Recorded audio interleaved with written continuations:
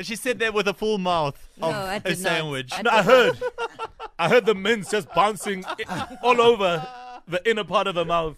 You guys are silly. There's no such. There's no such. I'd love to witness and attest for Pal. That courtesy of mince. Let's go. The ice, though. Ice. Yeah. Ice. Ice. Let's go to Stanger because Wandile is the new man in the ring. Wandile. Hey, what's up, Mo? Represents Stanger well. We're going to find out who your challenger is. It is Bulelani in Cape Town. Bulelani Moloput. Yonke into right, akonto chap. Are you guys ready? Yeah, I am. All right, Owen, they're all yours. Okay, no biting, no scratching, no hitting below the belt. Keep your guard up at all times. And remember to call your name out after I've completed the question. And we start with question number 1.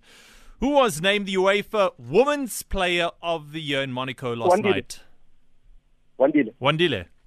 Lucy Bronze. Lucy Bronze is correct. 1-2 Wandile. Question number 2. What country will the Springboks face in their final warm-up game before the Rugby World Cup? Wandile.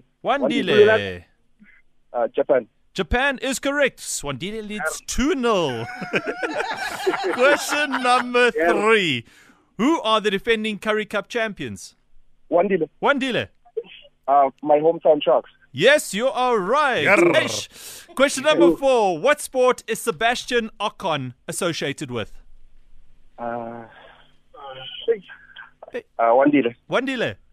Yeah. Tennis. No. Bulelani, here's your chance. I'm gonna guess this one. I think it's I don't know, man. What did you say? Let's go for golf. Golf. No, you're wrong. It's motorsport. He's a Formula 1 driver. And the last question. How many teams are involved in a quarter-final of a tournament? Wandile. That's 8. 8 is right. Wandile wins 4-0. Mo, I woke up feeling dangerous today, man, and I'm already wearing black, so I was really prepared for Bulelani. The man from Stanger. At his upper that's yogurt. Get on the shoulder.